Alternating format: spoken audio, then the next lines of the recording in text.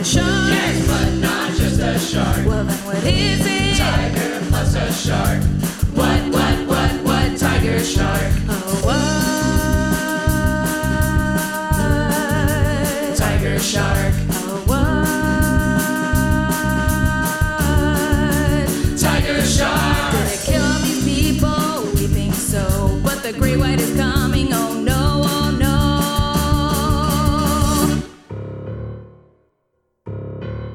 Hi, everyone, and welcome back to Let's Jaws for a Minute, the podcast which takes a deep dive into Steven Spielberg's 1975 classic film, Jaws, minute by minute, or thereabouts. I'm your co-host, MJ Smith. And I am Sarah Buddery, and we are joined by a guest today from the Choose Film podcast. It is Gary Hewitt. Hey, Gary, welcome to the show.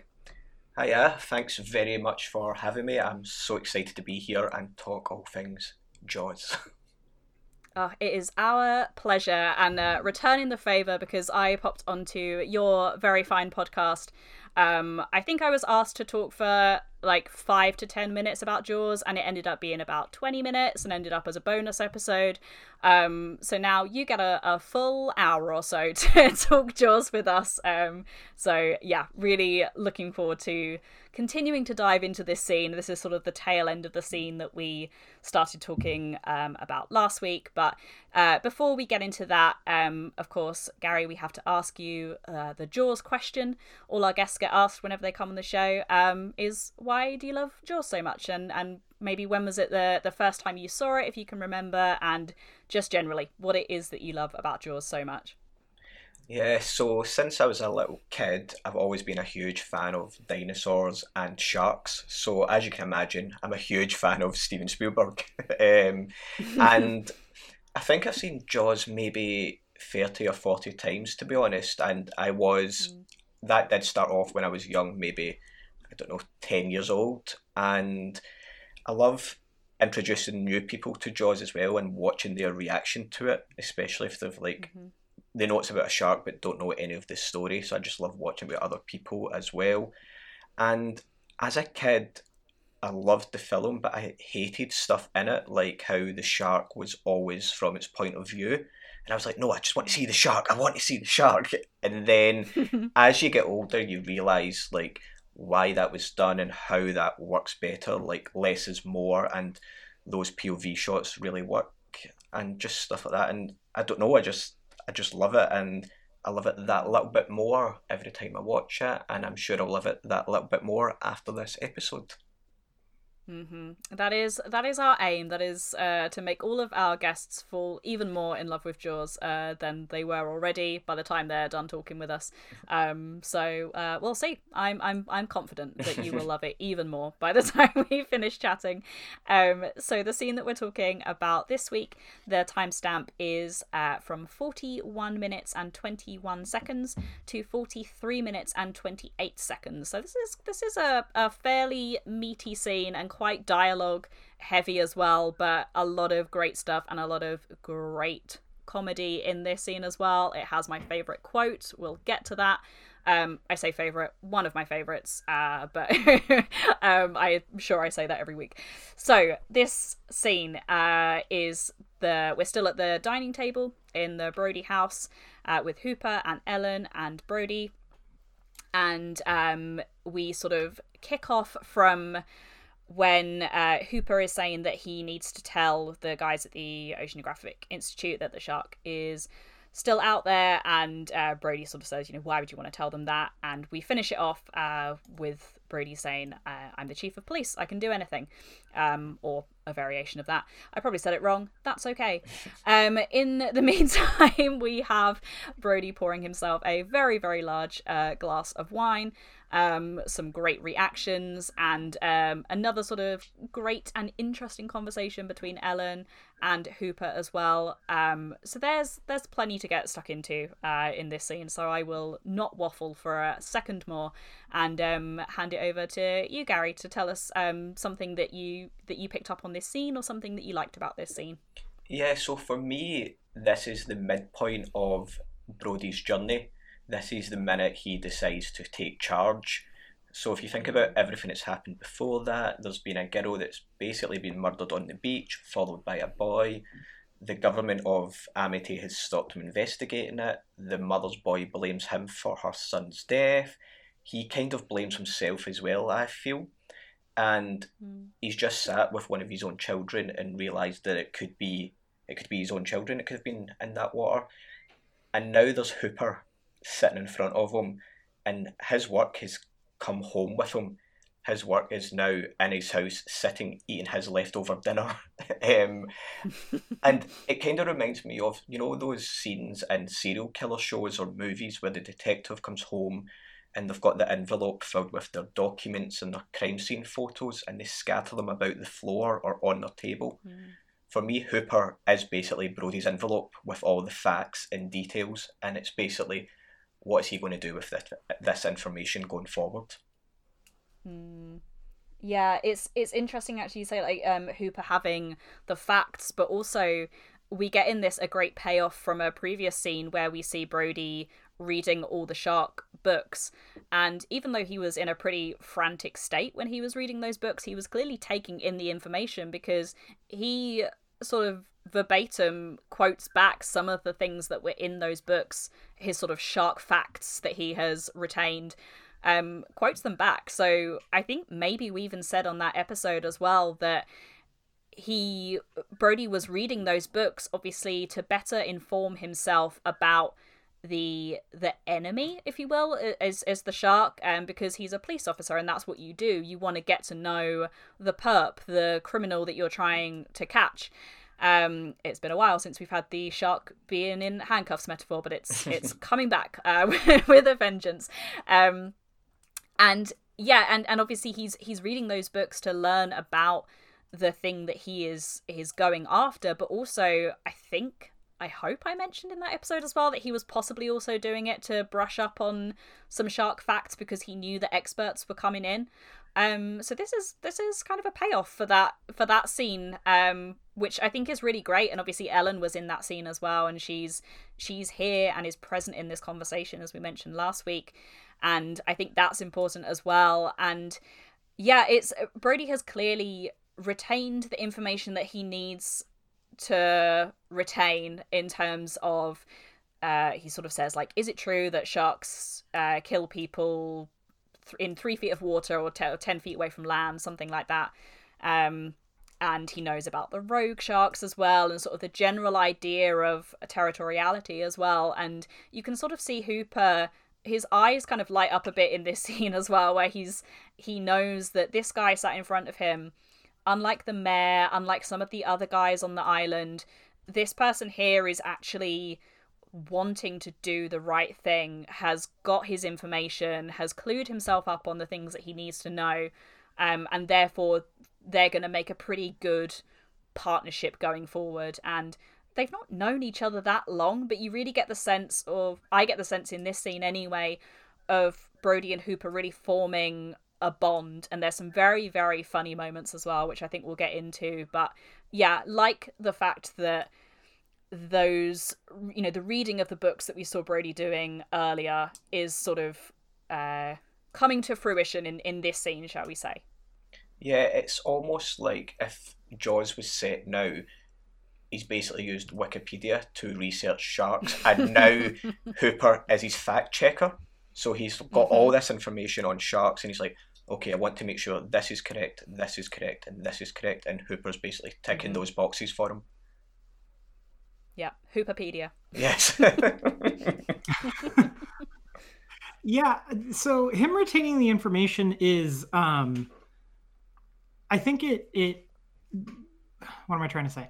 It is a really good illustration of something that's kind of implicit within Brody that we kind of hear a lot, which is his anxieties, because he's clearly got this anxiety about the water.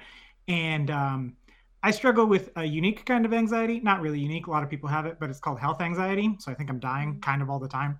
And so any like weird little feeling in my body is definitely the thing that's going to end my life, despite having countless doctor's appointments and hospital visits that have been caused as a result of my panic and anxiety, where they've taken my blood work and been like, you're fine. You're a perfectly healthy 32-year-old man. And this is exactly what having health anxiety is like, but with sharks, because what happens is you feel like a little tightness in your chest. That could be indigestion or just your muscles tight in your chest.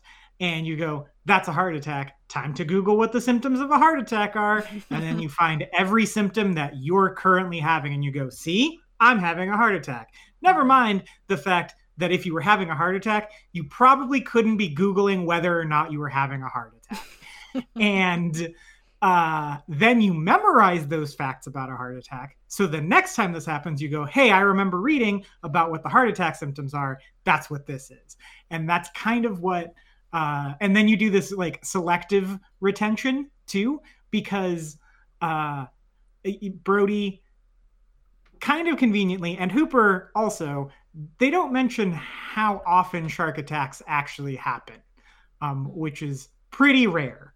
Like this is an extremely unique circumstance, but Brody has it in his brain that this is just what life on an island is like. Like I just have to deal with shark attacks now. Granted, the sequels kind of prove that, but those don't exist yet. But I think it is a very like subtle way in a time period that doesn't really explore that theme because we didn't, it just public talking about anxiety and stuff didn't really happen. And it may not have been the intention of the author, but it can be read that way now for sure, where you get scared of something and then you read up everything you can about that thing and it just makes you even more terrified of that thing that you were already scared of. Yeah, and I guess you could almost, I know you have mentioned this on past episodes about how you can look at the mayor and what's happening in today's world with COVID, but it's kind of the same thing as what you're saying there, MJ. Like you're sleeping at night and wake up with a dry throat and all you need is a glass of water, but your head goes, COVID, I must have COVID. You overthink every little thing when there's something happening around you. Yeah, I think when you are completely immersed in something or surrounded by something, it does bring that panic in even more so, where you sort of think that, using the COVID example, yes, like every time you have like a slight cough or just feeling slightly under the weather, you're like, this is what it must be. And perhaps the way that Brody channels his anxieties is this sort of retaining all of those things about the shark. But you're right, it's not about like I don't know, I'm trying to think of like a nice friendly shark fact, but it's none of those things. It's all like sharks will kill you in this amount of water, and they will when they go rogue, they will basically stay in a place until there is no food left. It's all sort of quite morbid or frightening things that he has retained, and it's in this scene as well that we find out a bit more about Brody's fear of the water. I don't know if it's implicitly mentioned prior to this point. We certainly see hints of it in the scene when Alex Kintner is killed, and Brody he runs to the edge of the water, and he sort of checks himself when he sees that he is really close to the water, and he does not go physically in the water. He gets as close as he possibly can and is yelling at everyone to get out the water. So correct me if I'm wrong, but I don't know if it's sort of necessarily been mentioned prior to this that he actually has a fear of water. It's clearly an unease or a uncomfortableness that he has around water, but it's mentioned here, and there is a very funny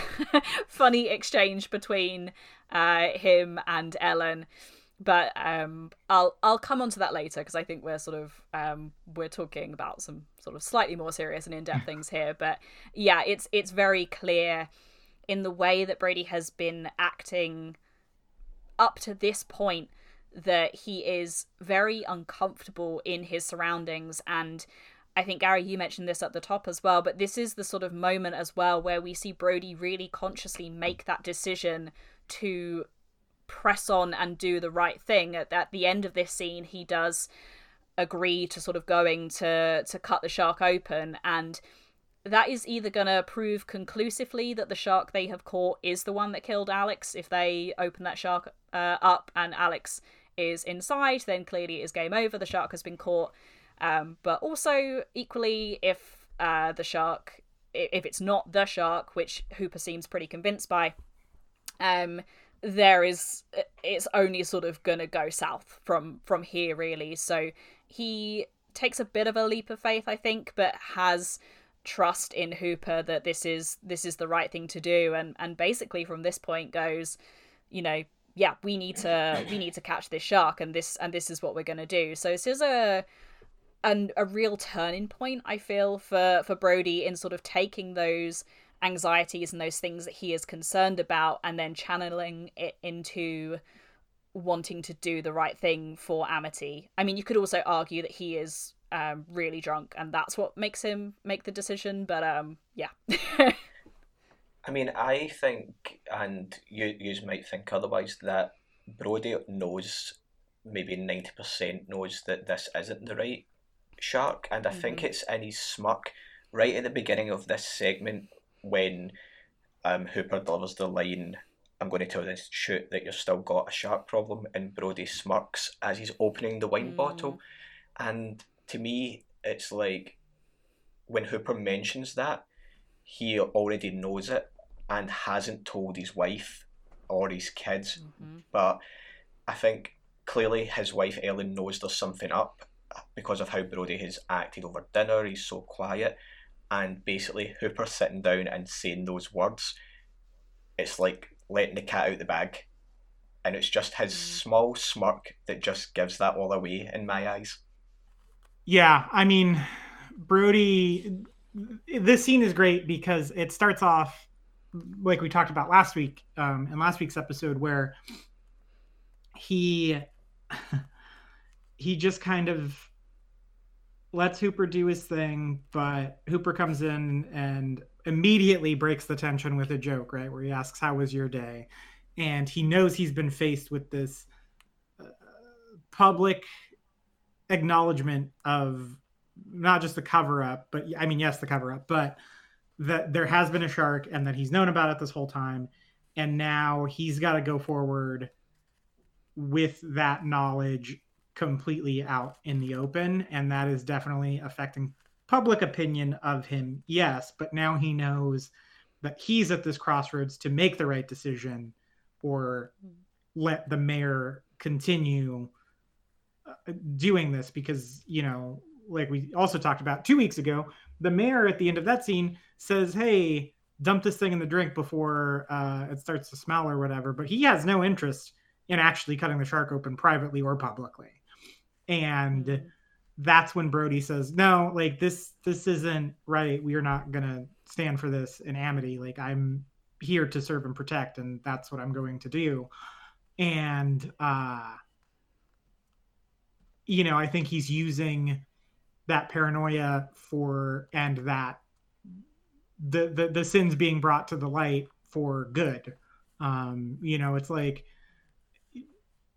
he went to WebMD and found out he was dying, but actually he's not. But also he's going to take care of whatever the actual cause was. Yeah. Yep. I think that obviously we spoke last week and in previous episodes as well about the person who is on the right hand side of the screen having the power, and even though this is a whole new episode, and you know, it's still the same scene that we were talking about last week, and the power dynamic has not really changed at all. Hooper is still in the sort of power position, and he made quite the impact when he came in and just sort of like bowled into the Brody house and upset their very pleasant evening, I'm sure, even though I think there were some tensions in there as well, given how Brody was acting even prior to Hooper arriving. But yeah, it's interesting, I think, to see Hooper still sort of very much driving this. And I think you mentioned, MJ, about the mayor, and that was something that I didn't really pick up on in that episode. I don't think we mentioned it until the following episode as well, about Larry sort of saying, we need to cut this shark down and throw it back in the ocean, basically.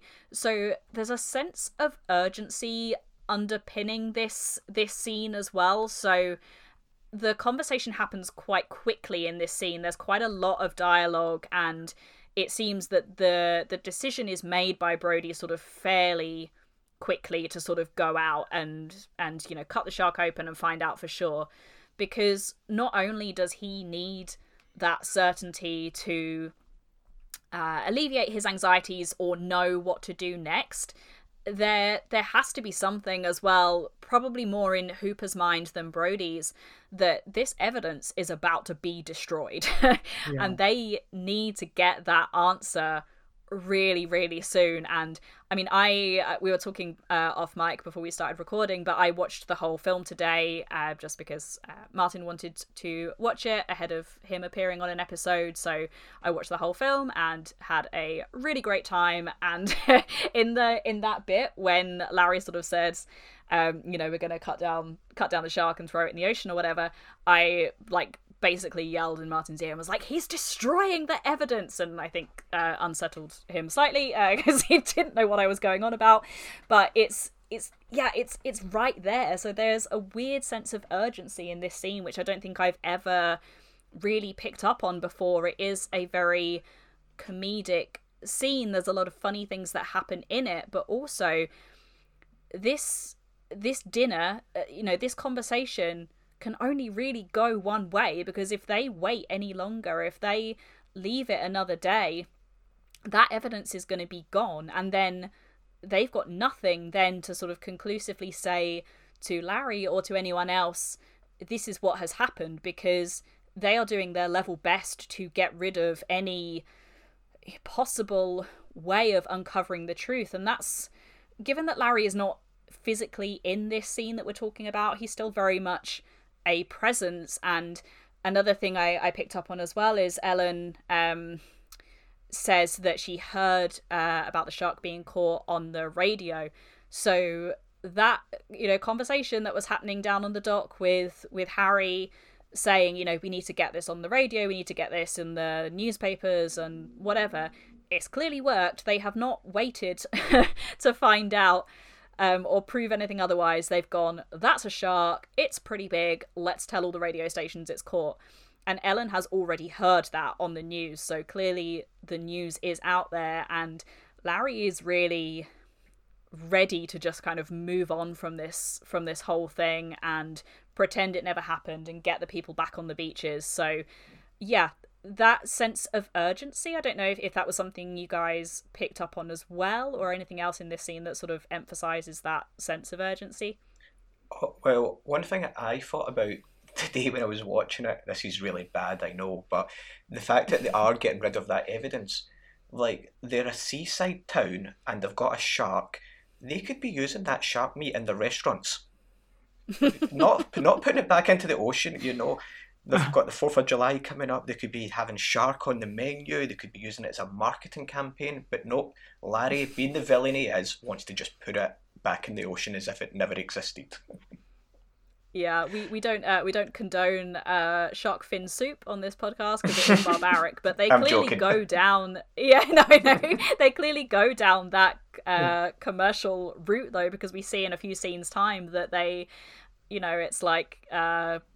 You can buy the picture of the shark, or you can buy shark jaws and shark souvenirs and stuff on the beach. It's really wild the spin they put on this. So I mean, yeah, it's a good it's a good point, to be honest. It's not just destroying the evidence. No. It's like a shrewd businessman maybe would have cleaned it up a bit and kept that shark carcass there so people could come along and, I don't know, pay $5 and have their photo taken with the shark or something. The other thing, just talking about that as well, with the urgency, that's what Hooper comes in with. I think he realises as well there's a limited window and I need to get this point across. And I think he does it in a really interesting way, because he uses Ellen, because he can't get through to Brody, who's sitting there very silent, trying to open the wine and pour it. He speaks to Ellen and Ellen asks the questions. Therefore, Brody has to listen. whether he likes to or no. So he almost channels through Ellen to get his point across to Brody.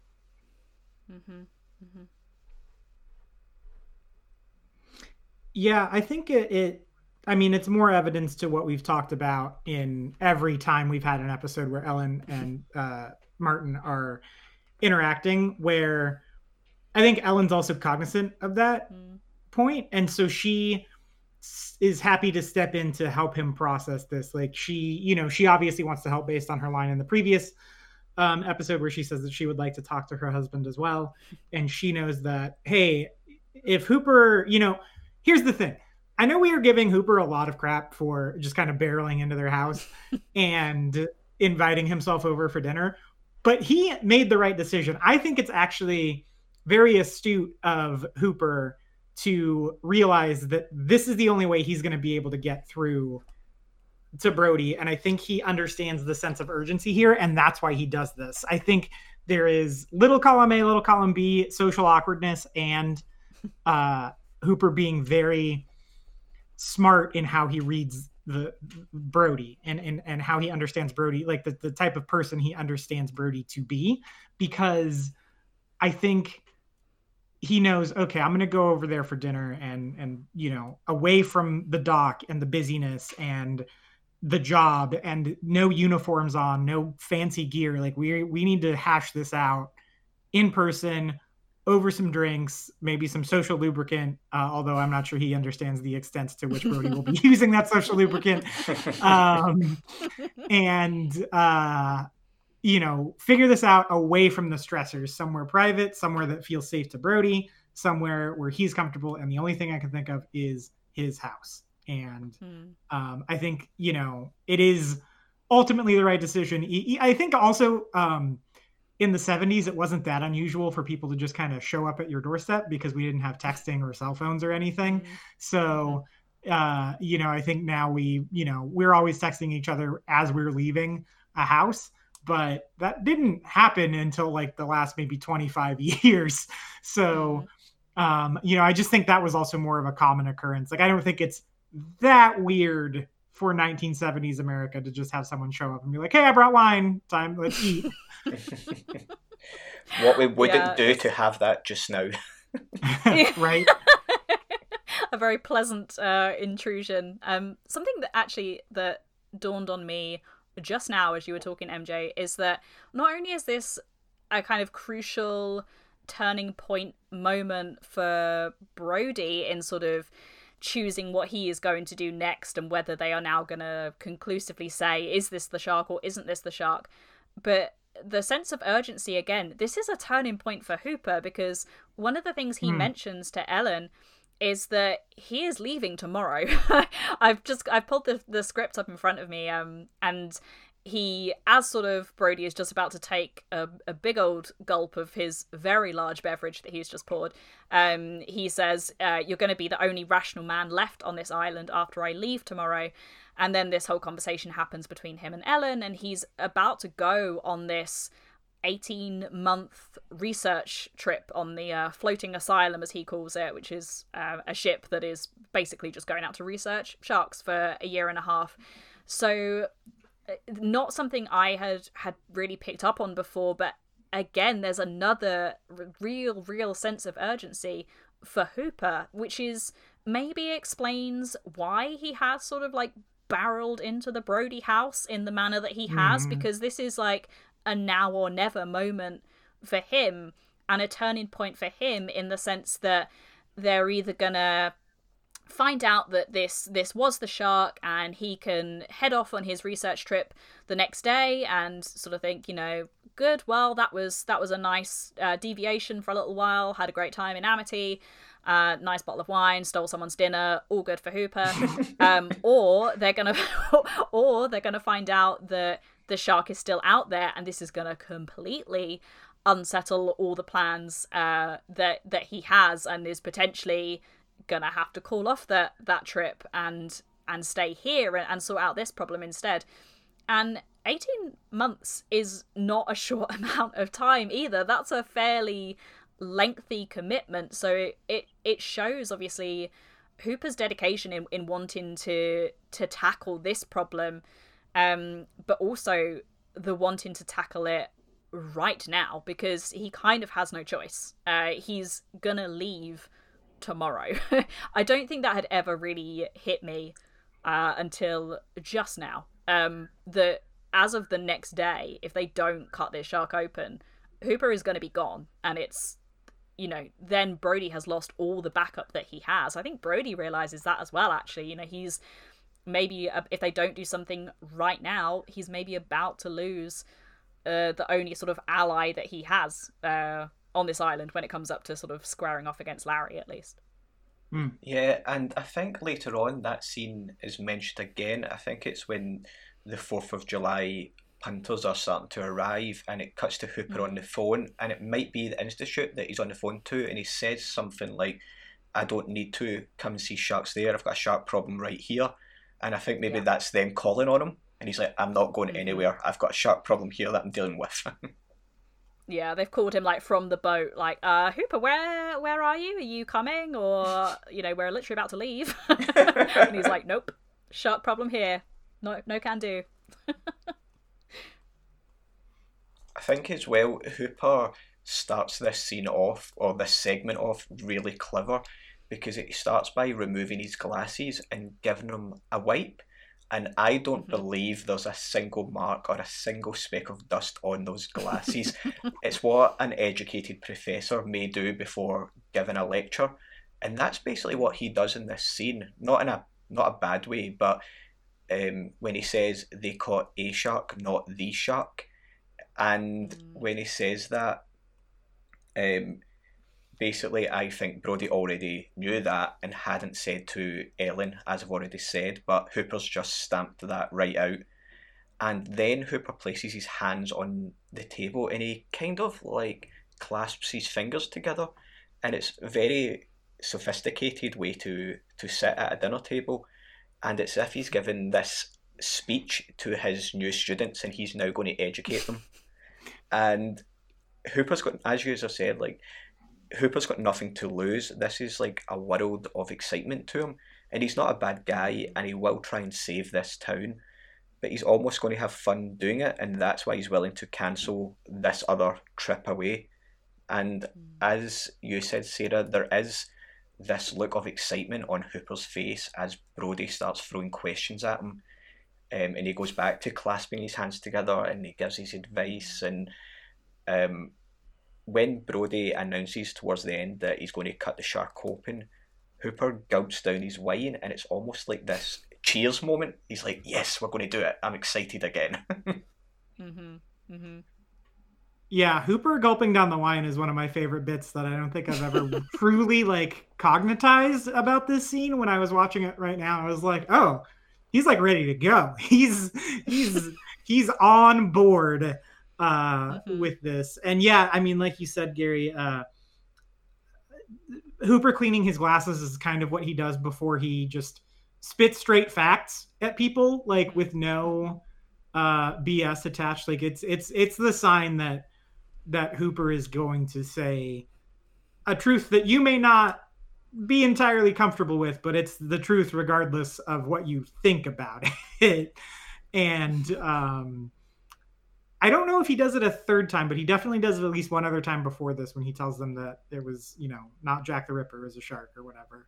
And even in that, we were talking about, he goes so far as to wash his face with water. So really just kind of, you know, making sure the air is as clear as possible, that he is as clean as he can be when he's delivering these facts. Yeah. The only other time that I can think of him wiping his glasses is before he goes into the cage, but that's way further forward. But it might be something there, like it's almost his small little trait.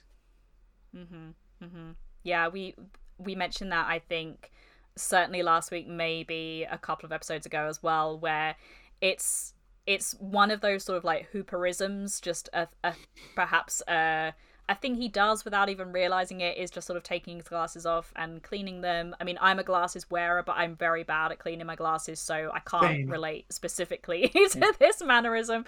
It's normally when someone's like, your glasses are filthy, you might want to clean them. I'm like, oh yeah, I should probably do that. For me, it's like, why is everything blurry and why am I dizzy? And it's like, oh, it's why because I can't I can't see? Yeah. Why am I blind, or more blind than normal? Yeah, so it's a mannerism thing, but then also, like you said, MJ, it's about to sort of spit out those truth bombs, and I'd not really thought about it in the professor sense until you mentioned it, Gary, but that's a very, very good point, because what he is saying in this scene is basically, I'm Hooper, thank you for coming to my TED Talk. Like, he is really laying it out there and enjoying it, I think, as well. I've never really got that sense of enjoyment from Hooper in this scene before. He's very amused, I think, by what Brody is doing, and him and Ellen sort of share a little chuckle when he pours himself out the gigantic glass of wine. But he's also, there is that sort of childlike glint in his eye where he's not scared by this shark or the idea of this shark like perhaps Brody is. He, going out there and cutting this shark open and going out investigating and trying to find this shark is kind of what he does. So he is excited by it, this sort of sense of adventure, which I think you see a lot later into the film, or it feels like later, given how we're doing it anyway, when the sort of shark first appears and he's trying to get that picture. And is trying to get Brody in the foreground, and Brody is like, absolutely no way. And he's like, I want to have something for scale. He's quite excited by the whole thing. He wants to get this really great picture of this shark, just to sort of be like, yeah, I was there, I saw this shark. But I think let's get on to some of the really funny things in this scene, because I think we sort of skirted around them a little bit. But we're not maybe giving this scene the credit, I think, for just how funny it is. It's really great. I mean, a testament to how wonderful Jaws is, that in a scene that is probably on surface level seen as quite comedic, that we've got all of this stuff out of it so far. But yeah, some of the funniest bits, I think, Brody pouring after he spent so long as well, like really hacking into this wine bottle, pouring himself not just this giant pint of wine, but he pours it over the beverage that he already has in there, and it's unclear what beverage it is. I mean, it looks like whiskey, which is a real choice if you're like pouring wine onto whiskey. I don't think it is whiskey, just based on the type of glass that he is pouring it into. I don't know my drinks well enough, so if someone can confirm either way, that would be great. But I just love that at this point his cup of care is entirely empty, but his tumbler in front of him is definitely not empty. It overflows with wine. Yeah, I would say it maybe is whiskey inside the glass, because Brody at this point doesn't seem to bother what he's drinking out of. Like, that's not on his mind. What's on his mind is, I need a beverage, and I will take the first clean glass that's sitting in front of me. In which case, what a boss move from Brody to just be like, whiskey, wine, the two together. You didn't think they could mix, but I'm about to prove otherwise. Yeah, it's the Goldblum quote where or the Ian Malcolm quote where he was so concerned with whether or not he could that he didn't stop to think about whether or not he should. Yeah, I think the only thing going through Brody's mind at this is like, what is going to get me drunkest the quickest? That is the only concern he has. But that moment of him pouring that vast amount of wine into that glass, and the looks exchanged between Ellen and Hooper, Ellen like trying so hard not to laugh as well and like barely containing it. Hooper is sort of chuckling away, he's just quite amused by the whole thing. It's just so good. It's just one of those really great small interactions between characters that I just absolutely love, and it's very, very funny as well. Yeah, I would say as well, the wine is almost like a metaphor or quite symbolic in this scene here as well, because obviously there's like the symbolism between blood and wine, which you could almost say there as well, but Hooper has come into his house with all these stories about sharks and how he's seen the shark rip up his boat, and Ellen seems like really keen to hear more. And almost the measures that's poured, it's almost like Brody's saying, yeah, this is still my house and I can drink as much as I want and I'm going to prove that here. So Brody pours himself the largest glass of wine ever, and it's like, I can handle that just like I can handle this situation, I can handle the shark. And he's also the one that's given out the wine, which could be saying that this is my house, I'm in charge of this room, I'm in charge of the wine, and I'm in charge on this island, and you've come into my house with all these shark facts. And but I do think Hooper tries to come back in as the intelligent one, because he then says, you know, you might want to let that breathe for a bit. And this still shows Hooper's cleverness, even if Brody is in charge. So I think there's a lot to be said just with pouring these 3 glasses of wine. Yeah, I noticed that you might want to let that breathe a bit, and I was taking it in the context of class, like we talked about last week, where you know, Hooper's trying to do this by the book, and you know, you let red wine breathe for 20 minutes. That's what you do. You have to aerate the wine, or else it's not going to taste as good because of, I don't know, tannins or some shit. I don't know how wine works. But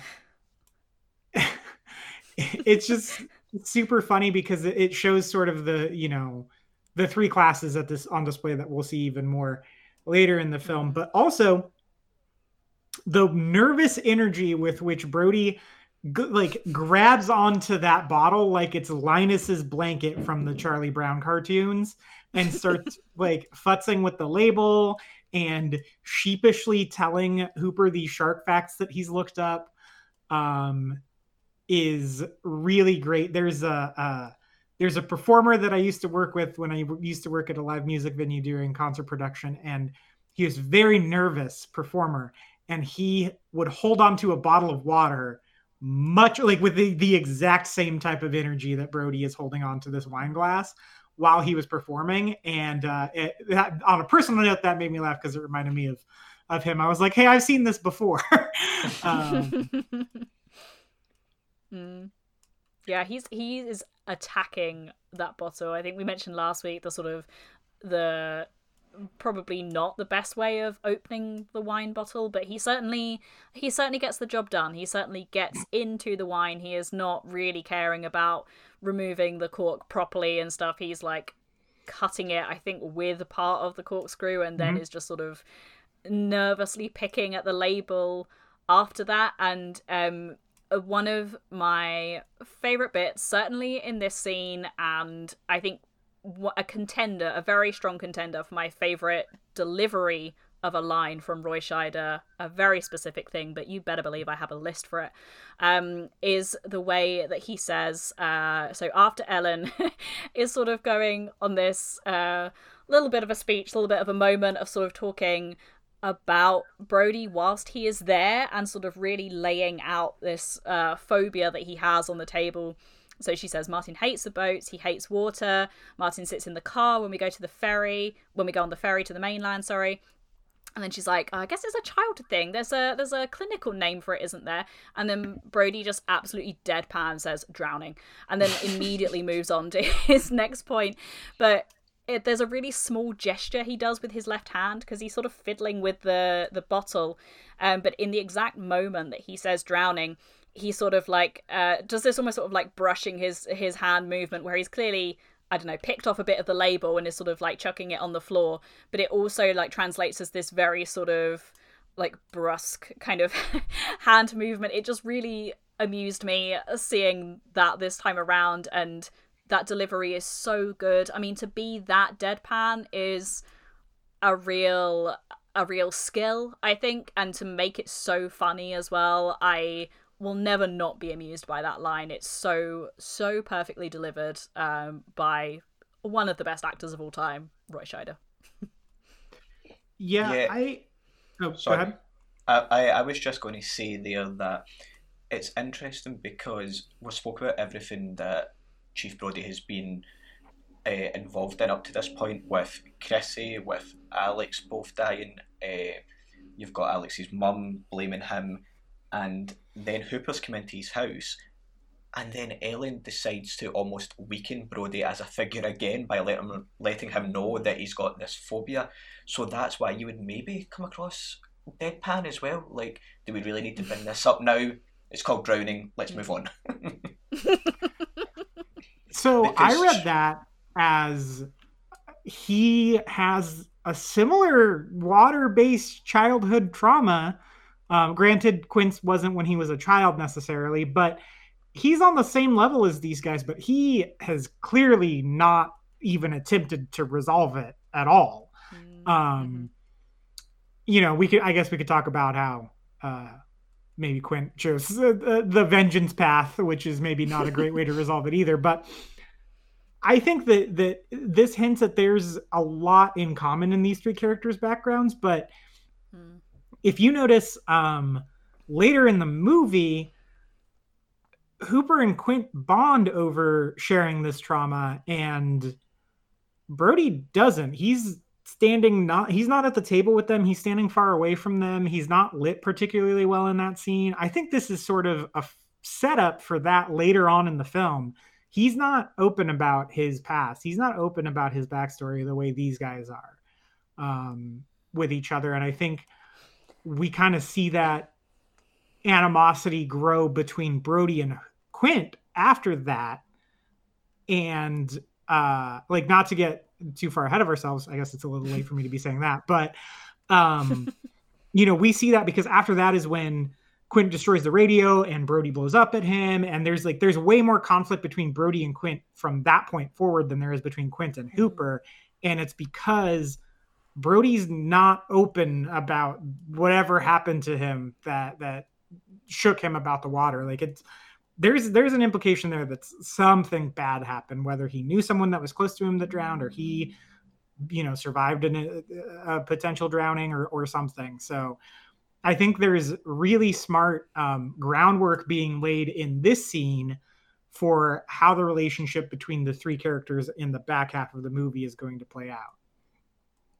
Yeah, and that's why the three characters work so well together, because you've got Brody, who has got this fear of the water and won't embrace it at all. You've got Hooper, who was attacked by a shark and now loves sharks. And then you've got Quint, who was also attacked by sharks and hates them. And then put the three of them together, and it's just this wonderful chemistry on screen to watch. And if you took one of them characters out, they wouldn't survive together. The three of them need each other to keep this even keel. But yeah, we are getting ahead of ourselves. Hey, that's okay, because this is a really, really interesting point, and I think that the things that we're picking up on now at this stage are going to be things that will be so interesting to explore as we get later into the film, particularly I think as our three leads sort of come together for the first time and when they start interacting for the first time, and certainly when they're out on the boat, we get a real sense of their differences and them coming from different places, I think, in terms of class, certainly, and in background and in what they do and their roles in society and all of those things. But this idea of them all having some kind of, this is going to sound strange, but some kind of water-based trauma event happen to them when they were younger, or at least prior to them sort of being on Amity anyway, is such an interesting thing, and I think really, really shapes their character arcs going forward, and certainly in their fates as well, and what happens to them. I mean, Brody really has to overcome a lot. I mean, he comes from being this guy who is too frightened of the water to even go in even close to the water when his own kid is out there and the shark attack has just happened in front of his eyes. He goes from that to being the guy on the top of the crow's nest at the end with the gun pointed at the shark, and he really goes on a journey from that place of being incredibly scared and of the ocean and traumatized by what happens to him to then where he ends up. But their relationships, I guess, with what has happened to them in their past really says a lot about the characters that they become later in the film. I mean, Hooper experienced this thing with a shark, and rather than it making him scared, it made him go, oh, these creatures are fascinating, I want to study them. And obviously he had the money and the resources and the family background to be able to do that. Brody, I mean, it's not clear where he sort of grew up, where he was born, but if something happened to him in his childhood that involved water, obviously, you know, we would presume that it was either on a holiday or that he used to live close to the beach. You know, perhaps that was what I'm going deeper than I thought I was going to here, but perhaps that's why he moved to New York, because, you know, it's not this is where my geography might be really bad, but it's not that near the beach, right? I mean, it's pretty close. Okay. Forget I said anything. No, but like it's not, I guess it's not known for being like a beachy place per se. Yeah. It's like a big city, and yeah. So I don't know. Thank you for making me not sound completely stupid there, MJ. That was very much appreciated.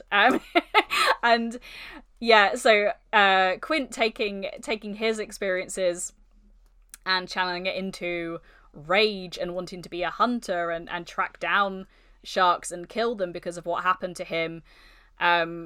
Brody is now in that position where he's gonna have to face that past of what happened to him, whether he liked it or not. Perhaps he had tried to move away from that or distance himself from facing that fear before, but now he really has no choice. He is on an island and is gonna have to face up to this shark at some point.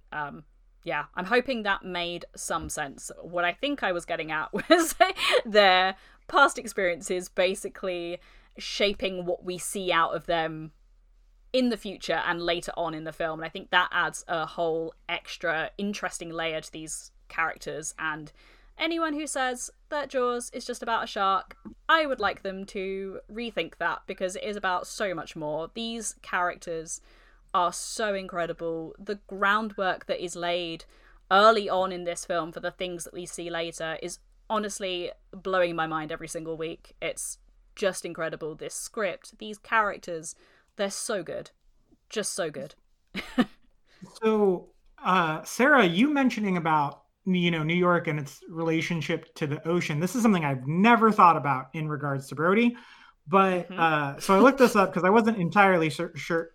I knew there was a waterfront, but New York is comprised of the five boroughs, or like neighborhoods, and two of the five are just straight up islands themselves. Manhattan and Staten Island are islands, and then Brooklyn and Queens are geographically located on Long Island, which is an island, and then the Bronx is attached to the U.S. mainland. So only one of the five major areas of New York City is attached to the U.S. mainland at all, but it's still facing the ocean. It's still got a waterfront. So he's not really trading in too much by going to Amity. Presumably he would live probably in the Bronx, or at least the islands feel big enough and there's enough cityscape, right? Because like you said, we don't think of New York being like a beach city. And there's certainly beaches. I know, you know, I've never been, but I know there are people who go to beaches in and around New York, but I don't think we think of New York City as like, oh, that's a beach town the way we think of Amity. And so I think that is an important distinction to make, that this feels way more like the ocean is way more in your face in Amity than it is in New York. Like New York is just kind of part of it, and you just kind of, you know, accept it and kind of deal with it. But I mean, it's, you know, like we said, 4/5 of it is almost the same as Amity. It just doesn't have that small town feel, and the skyscrapers kind of block that from really like understanding that you're on an island. I think it's really interesting where the fear of water and drowning can come from, because my mum was afraid of water, and it was from childhood, where she went to do swimming lessons and the instructor just pushed her into the pool to get her started. And from that moment, my mum has never been in a swimming pool again. And to the point where even when she would like go for a shower, the shower head would have to be below her face, because just water getting splashed on her face made her panic. So it's really interesting. Something so small can like change your life for the rest of it, basically. Yeah. Mm-hmm. Yeah, I'm so excited to really dive into the scenes later in this film where we see these three characters together. I think we are gonna have so much fun unpacking those things. Like I said, I did watch the entire film earlier, and which I don't do every week because that would be insane. But I found myself just getting so excited about some of those scenes, just thinking I cannot wait to get really, really stuck into these. And it's so amazing that a scene like this, that maybe you don't think about the implications this scene has on the later scenes. And our conversation last week where we were talking about the sort of the mention of the Thresher shark as well, and how that comes back into it later.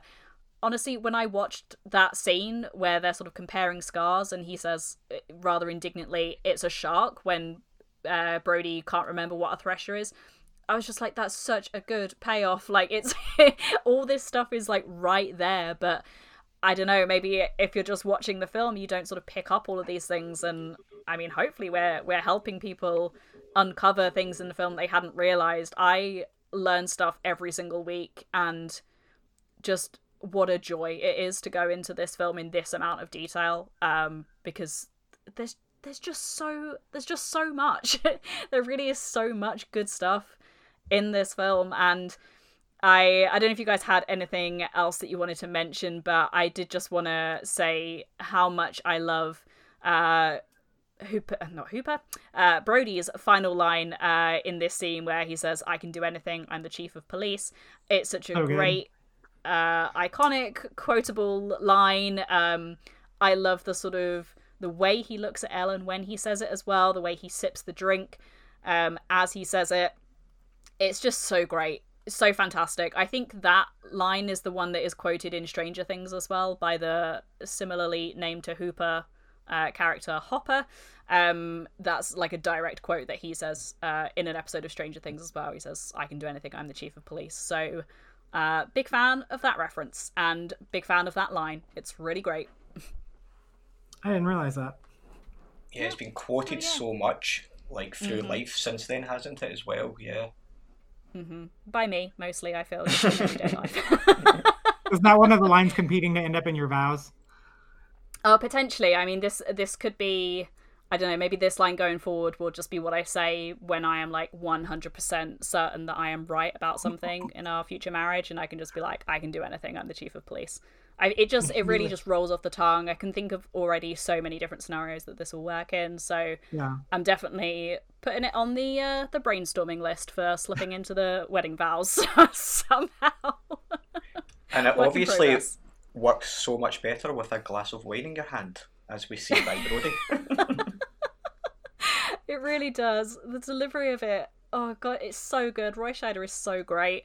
He can do comedy, he can do like amazing face acting, subtle gestures, just wonderful delivery of lines constantly. He's so funny in this scene as well. I think that to give him the credit as well, there's so much good stuff in this scene, but just watching his face and his mannerisms in this scene is very, very funny. And I think that final line is just a real beauty. The way it's delivered is so perfect.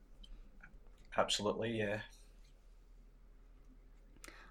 Did you have anything else that you wanted to mention, Gary? Sorry, I realised we have mentioned many things and probably not spoken about everything that we wanted to. But if there's anything else that you wanted to mention, then go ahead. Yeah, it might be a wee bit long, so you can cut it out if it is, but it was just some of the camera angles and the framing that's used in this scene, because people might look at this scene as quite boring when it comes to the use of camera, but it's really not. So in this segment, it starts off with the three of them in shot, and then it goes to Ellen with her concern when she finds out that they might not have the correct shark. And then it does the reverse and cuts to Hooper, as Hooper says, "a shark, not the shark." And for these shots, Brody is left completely out of frame. As for me, this is Hooper telling Ellen, and therefore telling civilians, and taking it out of Brody's jurisdiction and power. And then it cuts back to that wide shot of Brody pouring the wine, and for me, that's him bringing himself back into the situation and taking control. He will pour as much wine as he wants and when he wants, as we've said. Then it cuts back to Hooper with Brody in the foreground, and Hooper says, you know, you're going to be the only rational man left on this island when I'm gone. And Ellen is taken out of the scene, and it's because it's back to business, and it's about the men and how they're going to deal with this shark, and it's now no longer about the civilian that's sitting at the table. But Ellen claws her way back in by asking where Hooper's going, like when he says he's going on the the asylum for shark lovers, and it cuts out Brody because he's not interested in that at all. Like, obviously he does not want to talk about sharks or anything like that, but he's brought back in when Ellen speaks about his fear of the water, and that's like a personal problem between Martin and his family. It's probably affected their lives, where they go on holiday, who teaches their kids to swim, and that's none of Hooper's business, so he's left out of it. And I just think it's really interesting. And then lastly, when Brody says drowning, and then puts all his attention to Hooper to talk about the sharks and all the facts that he's learned, we actually don't see Ellen's face for the rest of that scene, because it's about those two men discussing that problem, and it's back to business, and it's what we're going to do about it. So even when Ellen says, Martin, can you do that? And he gives that great line that Sarah's just went on about, we don't actually see Ellen's face when she delivers her line. And I just think the use of camera work through all of that is amazing, because it's like, who's taking the power of the scene when they're discussing certain subject matters, and who's removed from the scene as well. To normal people, that's probably a lot of rubbish, but I just think it's genius. No, that's really good. I think, especially too, if you take into context that, so Ellen's being a proxy for the citizenry of Amity, and to a certain extent the audience, right? So when Hooper says that he's leaving, Brody, or they're both Brody. Ellen says, where are you going? Like, she's like, what the hell? Like, you just came here to help us. Why are you leaving when you can help us? And I don't think Ellen has this about Martin necessarily, but I think through that she's voicing some of the very understandable distrust that the citizens of Amity would maybe have towards Brody now, because he just publicly took the brunt of covering up Chrissy Walken's murder. And so she's saying, you're the one guy who's come in to help us. Like, these people haven't done anything for us, obviously. Like, like I said, I don't think Ellen is insinuating this, but she's basically, when she's speaking for the people of Amity, saying, hey, our leadership hung us out to dry on this, and you're the one person who can save us from this. And then she voices that again at the end of the scene when Brody says, we're going to go cut the shark open. She's like, can you do that? Like, all of a sudden she's now questioning his authority of, like, I mean, is that even something you can do? When before it was like, well, why didn't they protect us at all costs? You know, there's just a shadow of doubt that's been cast on Brody. And I think that's one of the reasons he's experiencing such high anxiety in the scene to begin with. Yeah, absolutely. And I think that's why Brody can't make eye contact with her, or even Hooper, really, because his eye level is down on the wine bottle for all of it.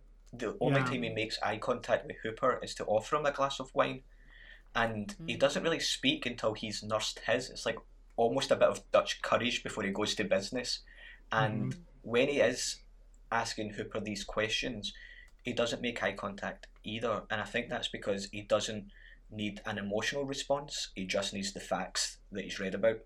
And that's why he's picking at the wine bottle. Sorry. That's why he's picking at the wine bottle. It's almost like a scab that you pick at. He's been told to leave it alone. He's been told to leave this whole incident alone, but he just can't help but pick. And I think that's a really good metaphor there for when he is, like, you know, picking at the label on the top of the bottle. Yeah, what's so interesting about the way the camera moves in this scene and the different shots is how well it contrasts with the previous moment that we talked about as well, and we mentioned last week that when sort of Hooper first arrives and they all sit down at the dinner table, it's one of these really sneaky Spielberg long takes where you don't even realize it, that there's no sort of cuts. It's just sort of focused on these three people at the table, and that's when the sort of the start of the conversation is a bit more leisurely, I suppose. You know, obviously Hooper is helping himself to the dinner and sort of, you know, breaking the ice by saying, you know, how was your day, and then sort of chatting away to Ellen. But the transition into this bit that we're talking about today is really like getting down to business, like you said, Gary, but also, as we mentioned earlier, the urgency on so many different fronts is really increasing. So the fact that it sort of goes from this pretty long one take or long shot into then sort of the camera cutting between different characters, certain people being cut out of the shot, others being included, and it does move around at quite a pace as well. I think is really emphasizing, you know, the pleasantries have finished, the small talk has been made, and now this is the sort of the business end of the conversation, and the frequency of the cuts is, I guess, showing that sense of urgency as well. So a shout out, as always, to Verna Fields, the editor of Jaws, who just does fantastic work on this film. This is such a subtly edited and cut scene, but there's, as we have just proven in sort of the last, you know, 5 or so minutes of this conversation, so much to take away from just how this scene is put together, and particularly with how it contrasts with the previous bit as well. Yeah, well, and the other thing too is Brody mumbles his way through this scene, and it's partially because he's drunk, but it's mainly like that's not what I hear in his voice until the end when he gets his confidence back from his, you know, like you said, Dutch courage. But it's, to me, it's more anxiety and shame that he's been pretty authoritative the whole movie, and he's not in that mode in when he's talking to Hooper, even when he's spouting these shark facts that he clearly has memorized and is correct about. No, I totally agree with that, and because he is mumbling, then at the end when he delivers that line, that's what makes that line work so well, because everything else is almost like a subtle slur, and then at the end he's embraced this drunken persona, and he's like, I'm going to do what I want here. I actually did listen with headphones because I noticed that yous have been doing that a lot, and I felt like there was this almost wind noise with like bubbling water. It almost sounded like the inside of a cave or something. It might just be because the film is so old and I was watching it on DVD, but I thought there was something there, and those types of like sea noises and like wind whistles that I could hear mixed with Brody's fear worked really well, even if it was me subconsciously hearing it. Yeah, it's like the constant presence of water, that thing that Brody fears but is also going to have to face pretty quickly as well. And I spilled over into the following scene as well, when they sort of start the autopsy, and like the first thing you hear in that scene is like a foghorn as well, which is another kind of sea noise. It's like the sound that a sort of lighthouse makes as it is warning ships.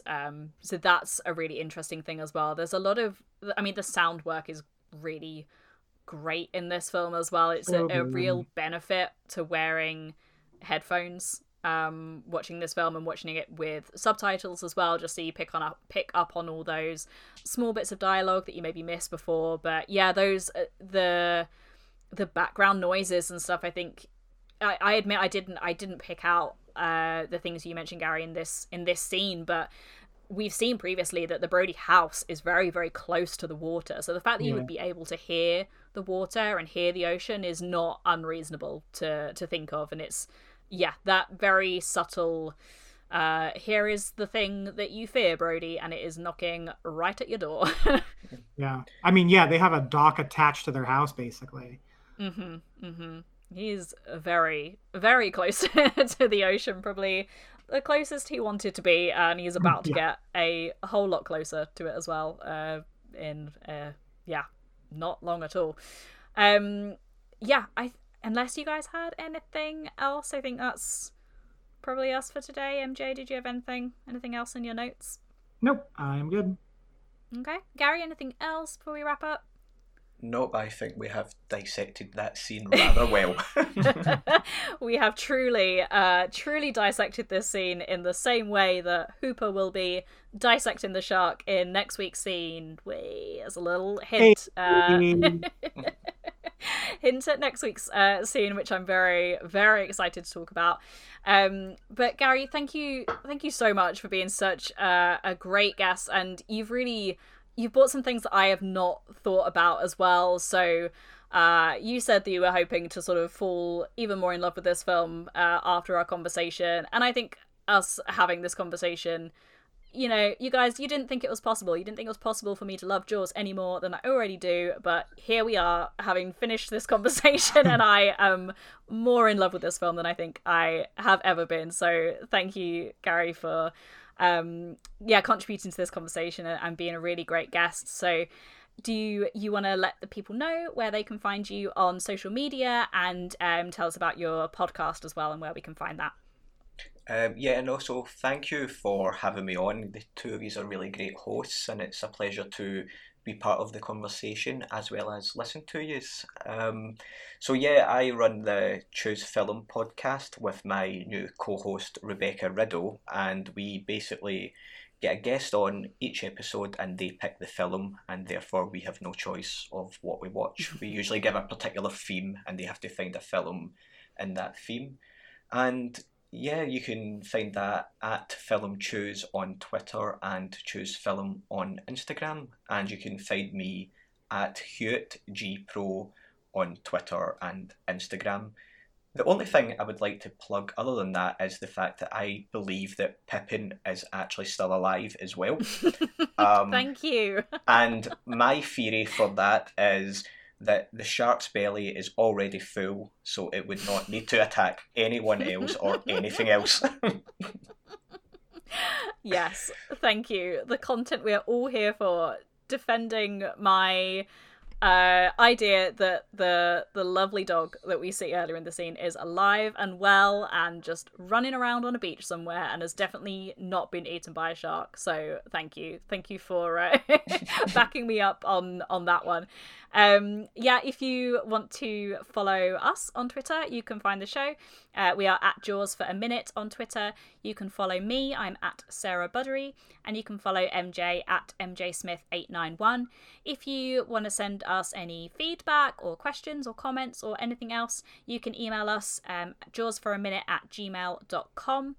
You can support us in a variety of different ways. You can rate, review and subscribe on your podcatcher of choice. The best ones for that are Apple Podcasts and Spotify.